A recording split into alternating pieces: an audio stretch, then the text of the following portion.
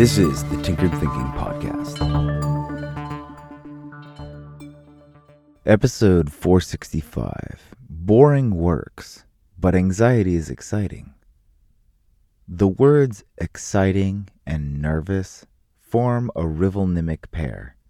In short, they are essentially the same thing with polar opposite emotional identities. Anxiety, as a word, describes much the same thing that nervous does. The emotional identity of anxiety is just more concentrated, distilled into an affliction, one for which medications can be created and sold for. Now, to be clear, just about no one who feels anxiety is going to claim that it is exciting or that it's something they are creating and somehow enjoying in some kind of perverse way.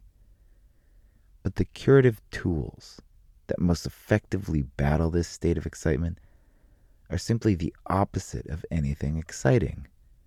A well-managed to-do list, meditation, routine exercise, consistent sleep. Excitement, whether positive or negative, simply tries to breed more of itself.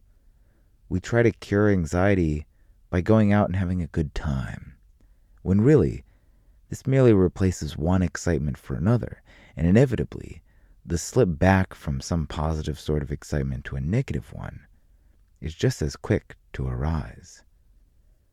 Doing the boring things is counterintuitive, even if it seems like a logical no-brainer. But that's the thing. What is intuitive is already not using that executive, thoughtful part of the brain. Intuition is more about emotion. Emotions like excitement, and the intuitive solution to a negative excitement is a positive excitement, hence the counterintuitive realization of slowing down and concentrating on the boring things. We can rephrase these ideas in simpler, grander, and primordial terms: chaos and order. Chaos breeds more chaos, no matter how good or bad it feels. The answer to chaos is sorting it out, creating order.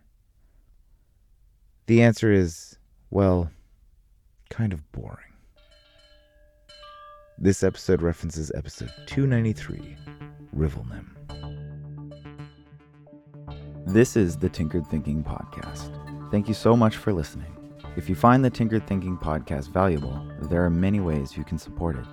You can review it on iTunes, you can share it on social media with your friends, you can blog about it or discuss it on your own podcast, or you can support it directly, and you can do this on the support page at tinkeredthinking.com.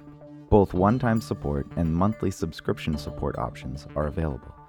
Thank you for your support of the show. It's listeners like you that make all of this possible. Any feedback or questions are always welcome, so feel free to reach out. And until tomorrow, remember to be careful about the context.